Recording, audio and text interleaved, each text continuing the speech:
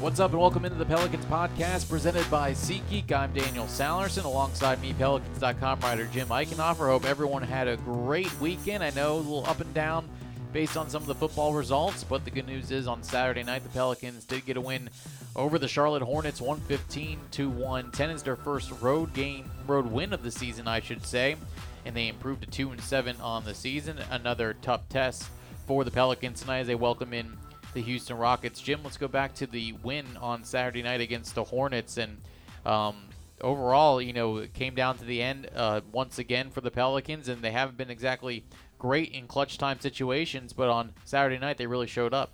That was probably the most encouraging, positive part of that game was that, once again, like as you mentioned, you're in a close game that could go 50-50, coin flip, and they were able to come up with more of the good plays on the stretch. I thought Brandon Ingram went into closer mode in the last few minutes of the game and just said, all right, I'm gonna get us all of the baskets that we need to be able to pull out this game. So it was really positive, and the players were very happy. I think after that game in the locker room, it was a nice bounce back from Toronto the night before, which was a night that it seemed like everything went wrong. Right. But at the same time, I think maybe the Raptors are pretty good based on what they did Sunday night to win it against the Lakers.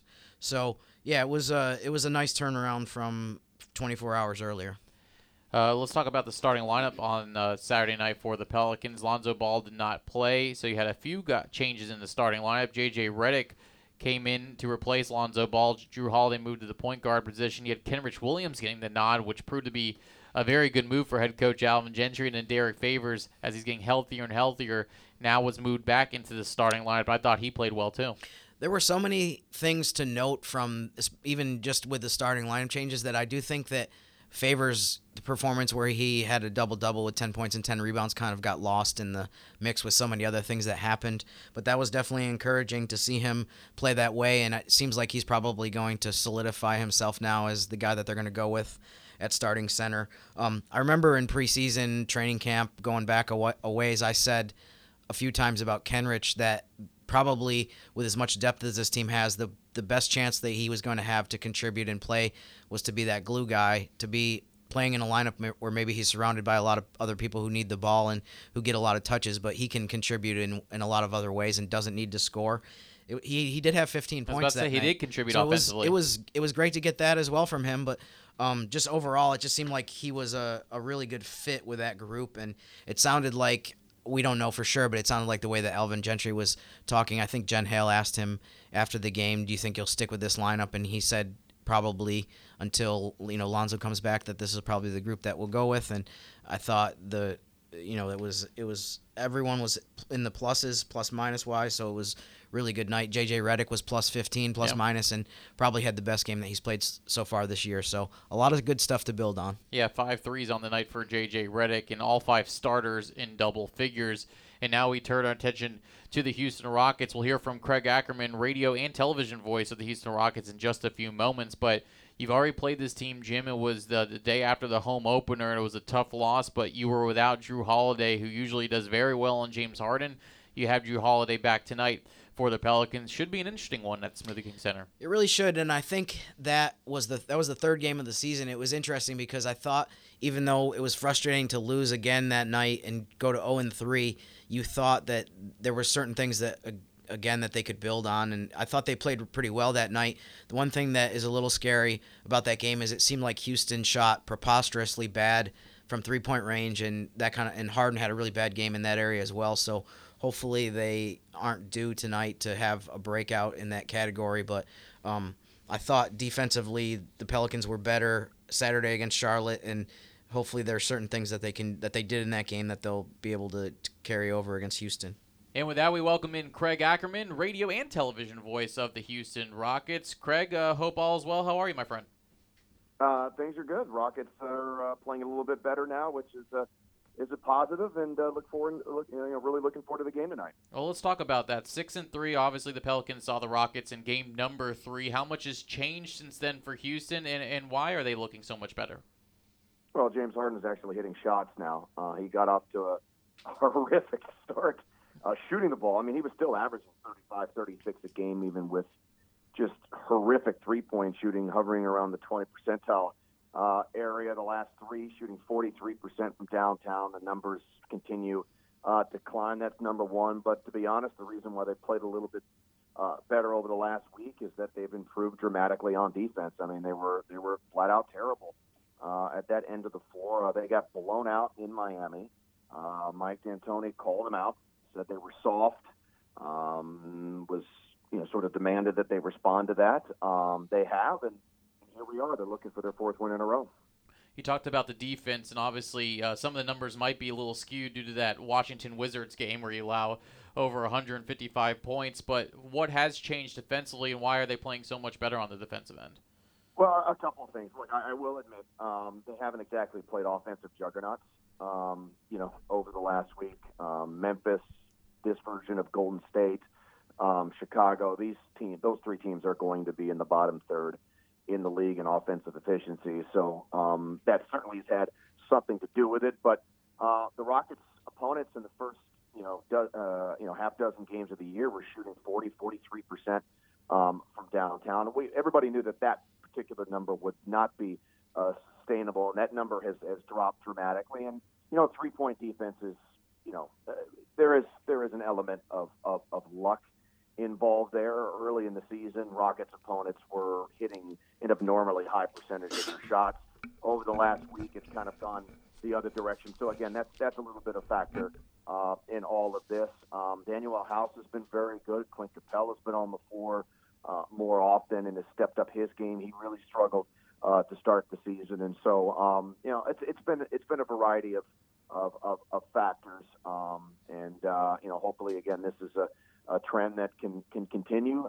Everybody knows that typically, historically, you can't ultimately look yourself in the mirror and say that you're a legitimate title contender if you're not one of the 10 best defensive teams in the league. They know that, and again, hopefully that's something that they can be consistent at the rest of the season. Craig, you just talked a lot about defense. I was wondering, on the offensive end, when you shoot as many threes as Houston does, I mean, how much of a factor has that been? It seemed like not just Harden, but the team overall seemed like they got off to a kind of a poor start. And even in the game against New Orleans, it seemed like the three-point shooting numbers were really poor. I mean, how much of a factor is that as far as a swing in terms of how the team has done lately? Well, I mean, when shots go in, you look a heck of a lot better when they don't, but they're not going to stop shooting threes. They are still shooting, in terms of the percentage of their overall shots this year, they're still basically the identical percentages over the last two seasons under Mike D'Antoni. They're taking slightly over 51% of their shots as threes. They're getting up more of them because they're playing at a lot quicker pace, and so they're generating a lot more possessions per game. But this is something that they, as an organization, believe in strongly, from the front office through its head coach, through the team's best players. They believe in the math. They believe that, that if you continue to take smart shots, regardless of how many actually go in, over the long term, you're going to be better off for it. The entire league is certainly trended in that direction. I mean, New Orleans takes a ton of threes too. Yeah. So maybe they're averaging, I think it's just 8 or 9 less per game than the Rockets are. But virtually every team in the NBA understands the value of that math. And again, when the Rockets threes go in, especially now at the pace that they're playing at, and again, this seems cliche and oversimplistic. If you don't score 120 points, you really don't have much of a chance to beat Houston if they're hitting basically league average from three. So that's kind of the philosophy. Sure. You actually led me into exactly the next thing I was going to ask you was, I've been fascinated by the trend over the last couple of years. It really, to me, Houston was at the forefront of this in terms of they were the first team in the league that had a season where they shot over half of their attempts were from three-point range. I mean, from your perspective, I mean, you feel like the league is kind of starting to follow it was really a trend that the Rockets began as far as the chunks of shots that are coming from three-point range. It just seems like it's really something that now that almost across the board, there might be a couple teams that are outliers, but it does seem like the vast majority of teams now are taking 40% or something close to that of their shots from the three-point arc. Well, if you don't, you're getting left behind. I mean, yeah. It's just that it's just that simple. I mean, the Spurs are a little bit of a different case, even though I think this year they've struggled from three, but in the previous couple of years they've been one of the best three-point shooting teams in the league, yet they just don't take enough of them, which surprises me, to be perfectly honest, with the amount of quality shooters that they have. But they've gotten by because they defended the three and the rim very well. But yes, I mean the math. It's the math. Mike D'Antoni told us a couple of years ago when they won 65 games that according to their data, just simply based off of their style of play, they won 9 games, strictly off their philosophy.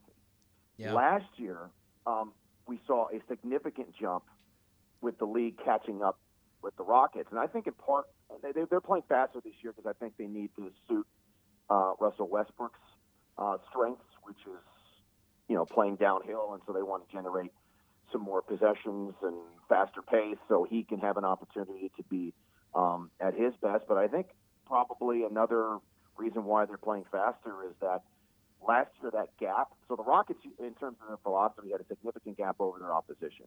And again, it was no more stark than when they played Minnesota. Minnesota's shot profile up until this season used to be archaic, old, and terrible. Mm-hmm. And they might shoot 50% from the floor, and the Rockets might shoot 33% from three. But if they get up 53s, and Minnesota was only shooting 15 or 18, regardless how well they shot it from two, the Rockets would blow them off the floor, even if they shot terribly from three, simply because of the math. And I think that the rest of the league has understood the value of that math. Now, granted, there can be a discussion and an argument that you may not necessarily need to take it quite to the extremes that the Rockets do, and I think you might have a case for some offensive diversification, especially in the playoffs when teams play each other over and over and over again within a same series. But again, the rest of the league has understood the value of the math, and it's just like any industry anywhere in the world. Companies try to find the best way to run their business the most efficiently, and if the data tells you that this is the way to do it, you'd be stupid not to. And that's basically, I think, the best way I can describe, how this trend has gone in the league. And quite honestly, I think, generally speaking, most teams, and especially the NBA, have done a very poor job of educating its fan bases on why teams do this. A lot of ex-players still absolutely rail on this. It's just a matter of educating yourself on why. And I think if people became more educated and understood the rationale behind it, I think more people, we're talking the average fan, would be more accepting of the way that the NBA has trended. That's interesting, and I think I actually read the book Sprawl Ball this summer. I'm not sure if you're familiar with it, but they address... I'm familiar with it, but I don't read, but don't tell me. Well, I'm a writer, so this is a problem for me. No, I'm just kidding. Sorry about that. That's okay. No, I think they touch on a lot of those concepts in the book, and I think one of the things that stands out to me too that I don't think people realize is one of the reasons why the math works better now than it did, say, 15, 20 years ago is because there's just so many more players in the NBA that can shoot close to 40% from three-point range. Whereas level, I think, is as good as it's ever been in the history of the league. Exactly. So, I mean, that's a really good point. I mean, it just not only does, I think, analytically it makes sense, but it's even further pushed to a different degree just because, I mean, I feel like maybe 10 or 15 years ago there were teams that had 2 or 3 really good three-point shooters, but there were not teams that were putting 6 or 8 guys in a rotation that could all make 3. So that's been a big part of it as well, is just the personnel fits playing that style more and more as well. One of the things I was going to ask you mentioned the pace that Houston is playing at this year. I was really interested when I looked at the stats because I remembered back to last year that they were 27th in pace, and they're number 1 actually right now this season through 9 or 10 games. As far as Mike D'Antoni goes, I mean, he's been historically known as the guy that has his teams play at some of the fastest paces in the league. I mean, is he just kind of, I'm not sure if he's talked about this so early in the season, but is he just been more comfortable playing this way than what they played last season? So the Rockets.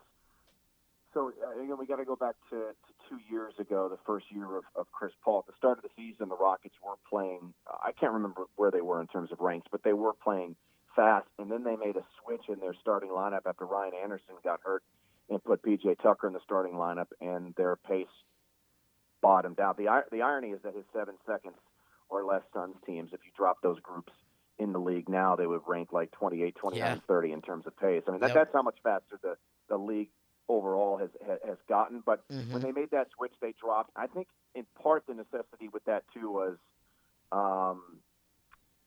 they had a turnover issue, and when they dropped in pace, their turnover percentage dropped dramatically, which suited them. And then when they picked up Russell Westbrook this summer in place of Chris Paul, let's just be honest. I mean, he's not a three-point shooter. The only year that he's actually been even close to the league average was the year he won MVP, where he shot 34% from three, but that's the exception and not the norm for him. He's at his best when he's coming around screens and attacking the rim, playing in transition. That's when he's at his best. So I think that's had a lot to do with it. And again, as I made the point earlier, I think when the Rockets noticed that the rest of the league has basically caught up with their style of play, they had to take it to another level. And so by playing faster and creating more possessions, they're shooting even more threes to try to get the math number in their favor. And yes, it is something from a personal level that Mike D'Antoni wants to do more of. But this is an interesting kind of, I don't know if dichotomy is the right word, but James Harden's the best ISO player in the history of the league, and he's probably more suited at playing slower in the half court, and Russ isn't. So it's been a little bit of a balance, and I think maybe when the season started, they were probably maybe playing a little bit too fast. As you mentioned, they still rank number one. I think that's come down a little bit. Maybe they've found a little bit of a happy medium between the two. Maybe they had something to do with the Rockets just having dead legs and not being very good defensively. But there's certainly a balance, because the faster they play, the more that suits Russell Westbrook. But again, the more possessions you create in a game, the more opportunities you have for James Harden to take shots and score, and he does that better than anybody in the league. Craig, before I let you go, when you're prepping for tonight's game and talking about some point of emphasis for tonight, what would be some keys for either team? Kind of what are you expecting tonight at the Smoothie King Center? Well, a couple of things kind of stood out to me. Pelicans are the worst defensive rebounding team in the league, and the Rockets lead the NBA in second chance points. So I think that's something that the Rockets have to take advantage of, and something that New Orleans should be very concerned about, as is the case with a lot of young teams. New Orleans fouls a ton, which is advantageous to the Rockets since they lead the NBA in free throw attempts. James Harden at the top of that list. So that's right up his alley. So I think New Orleans needs to defend without fouling. It's easier said than done against James Harden, but I mean I think if they're going to have a chance to win the game, that's certainly at the top of the list. And New Orleans, they give up a ton of threes, and the Rockets shoot more threes than anybody. And so I think if the Rockets ultimately, and again, this goes back to the math equation, and I would say this against basically every team in the league, if you're going to give up a ton of threes to the Rockets and they shoot a high percentage, then it's advantage Houston, and then it becomes very difficult for opposing teams to compete with that. So to me, I think those are the areas that should be watched out for both teams. All right, should be a fun one tonight at the Smoothie King Center. Craig Ackerman, radio and television voice of the Houston Rockets. Craig, as always, we appreciate you coming on. Anytime, fellas. We'll look forward to seeing you tonight. Thank you. Yes, sir. Thanks, Craig. Good stuff there from Craig Ackerman. Again, Pelicans and Rockets tonight, 7 p.m. from the Smoothie King Center. Tickets are still available at pelicans.com. And, of course, you can watch the game on Fox Sports New Orleans and listen on ESPN 100.3 New Orleans in the entire Pelicans radio network. If you're on the North Shore, you can listen on 94.7 tonight. If you're heading to Baton Rouge or coming from Baton Rouge, 103.3 will be your best option. And, of course, you can always listen on the Pelicans mobile app if you're within 75 miles of the Smoothie King Center. Of course, the podcast is brought to you by SeatGeek. Trying to find tickets to basketball games or any live event can be complicated, and there's hundreds of sites and shady pricing. With SeatGeek, you can do everything in one place. Search for and discover the best deals on seats, buy from any device, and sell and transfer tickets in just a couple of taps. Best of all, our listeners will get $20 off their first purchase when they use the SeatGeek app. Use the code GOPELS at checkout, all one word, all caps. SeatGeek, score the best deals on tickets. On Wednesday's podcast, we'll go back in time and talk to Brian Roberts, former Pelicans guard, as he took the time last week to sit down with us before the Pelicans took on the Charlotte Hornets. So we'll play that for you on Wednesday, and then we'll have a Thursday podcast for you instead of Friday, as we'll preview the Pelicans and the Clippers. For Craig Ackerman, Jim Eichenhofer, I'm Daniel Salerson. Enjoy the game, everyone.